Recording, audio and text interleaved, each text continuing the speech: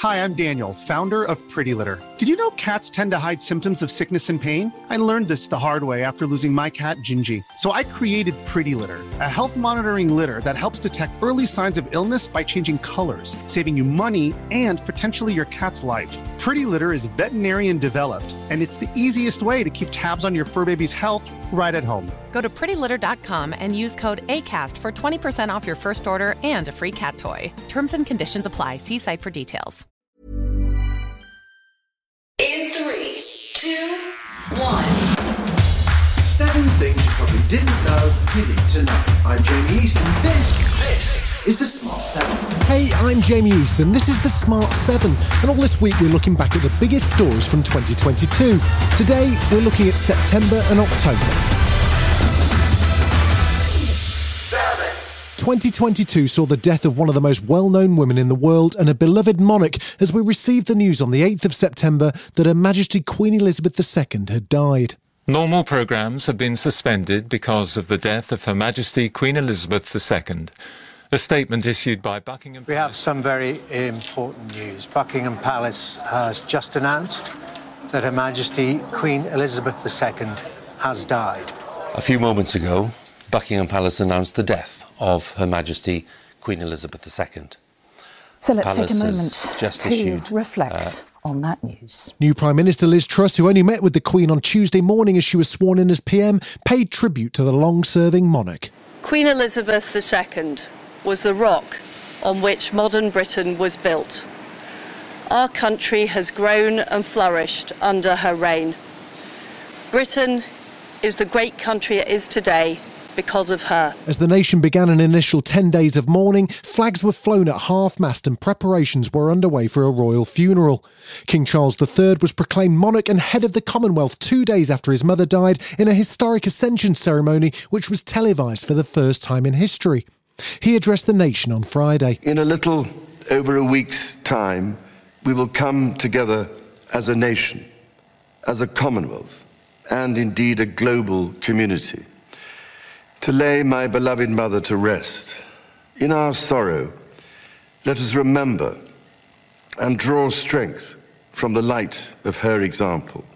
On behalf of all my family, I can only offer the most sincere and heartfelt thanks for your condolences and support. And to my darling Mama, as you begin your last great journey to join my dear late Papa, I want simply to say this: thank you. Crowds gathered in Edinburgh, Cardiff and Belfast to hear formal declarations to the devolved nations that Queen Elizabeth II had died and King Charles III had acceded to the throne. Speaking before the Ascension Council, the new king said his mother's death had been an irreparable loss and pledged to follow in her footsteps. In taking up these responsibilities, I shall strive to follow the inspiring example I have been set.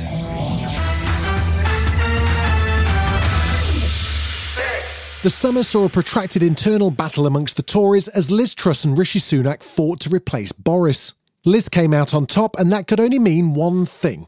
On the 7th of December, we watched Boris Johnson take to the podium one last time and sign off in his 3 years in number 10 Downing Street.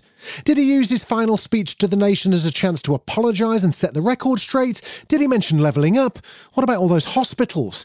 Well, he did at least call on the Tory party to unite behind Liz Truss, but there was also an awful lot of waffle. Well, this is it, folks. Thank you, everybody, for coming out so early. OK, now, so we've... in Balmoral to see Her Majesty the Queen. And the torch will finally be passed to a of the Pacific. Like Cincinnatus, I am returning to my plough. And I will be offering this Cincinnatus? Oh my God. Future careers. Let me say that I am now like one of those booster rockets that has fulfilled... Thank you all very much. A booster rocket? Oh, God. His speech received mixed reviews, to put it kindly, with former Director of Communications at Downing Street, Alistair Campbell, feeling particularly unimpressed. He arrived in that building as a liar and a fantasist, and he's leaving it as a liar and a fantasist. I mean, the disconnect between the country that he was describing and the country that he has actually helped to preside over was enormous.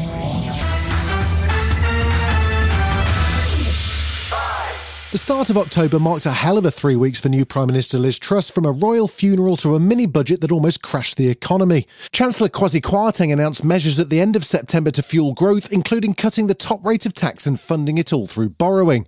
Despite opposition to his mini-budget, he was adamant that his proposed measures would aid the economy, as he explained to Laura Koonsberg in a Sunday night interview. What I'm focused on is tax cuts across the board, and that's why we brought forward the 1p cut in the basic rate. Just 2 days later, however, things began to unravel as the pound continued to plunge and banks paused mortgage products because of concerns over interest rates.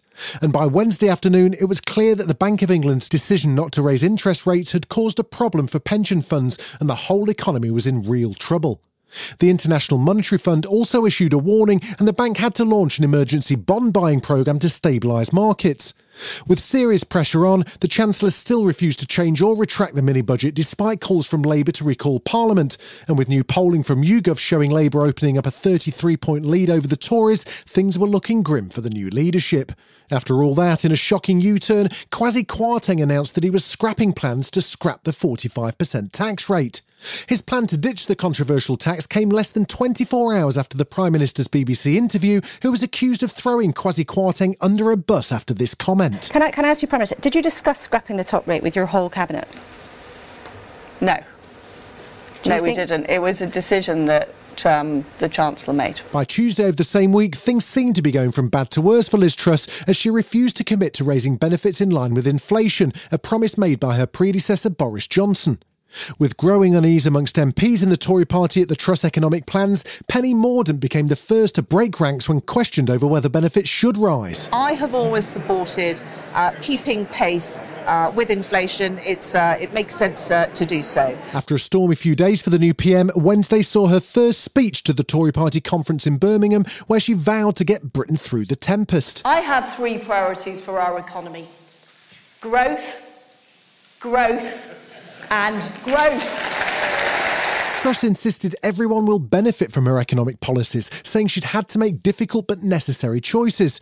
But the PM's speech didn't go totally to plan, as she was interrupted by Greenpeace protesters, one of whom told Sky News they needed to take a direct message to the Prime Minister. Who voted for this? Who voted for what Liz Truss and her cabinet are trying to roll out across the country?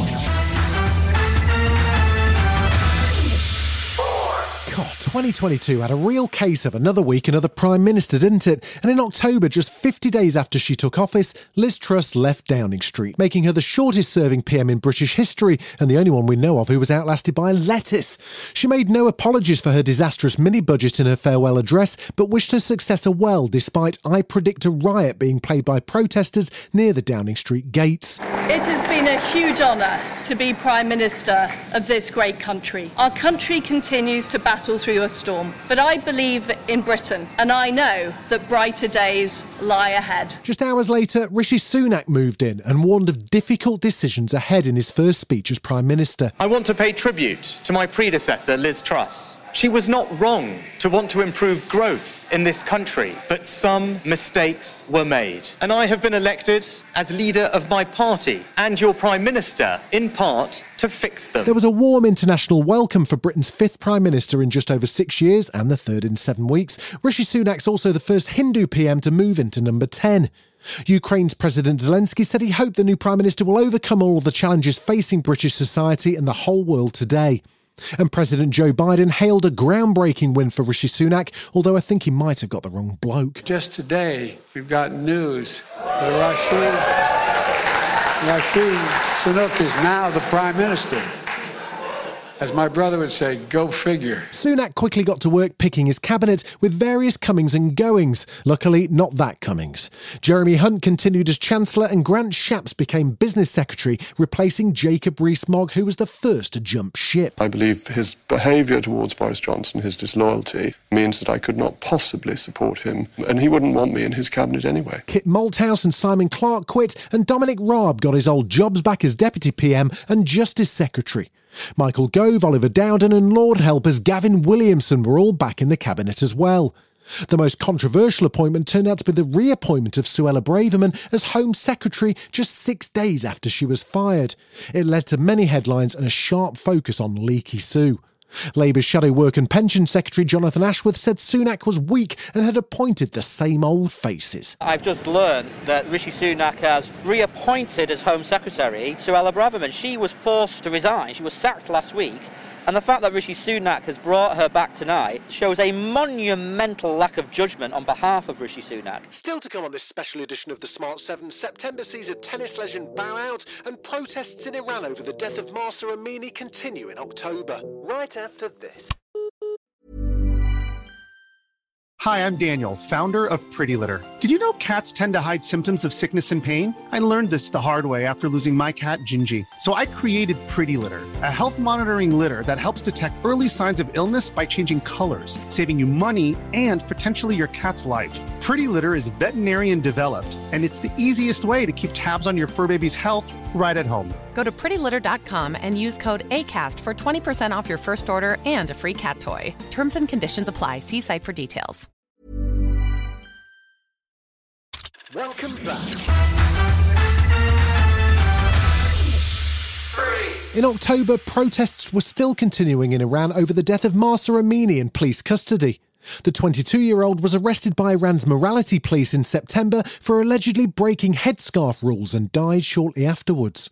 A girls' school in the country brought a member of the Iranian Basij resistance force to speak to students, but it was far from a warm welcome as they took off their headscarves and demanded he get lost.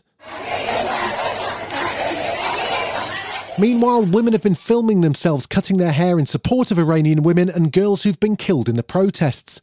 And Swedish MEP Abir Al-Solani cut off a ponytail during an EU Parliament speech, citing the words that would fuel protests across the world. Until the women of Iran are free, we are going to stand with you.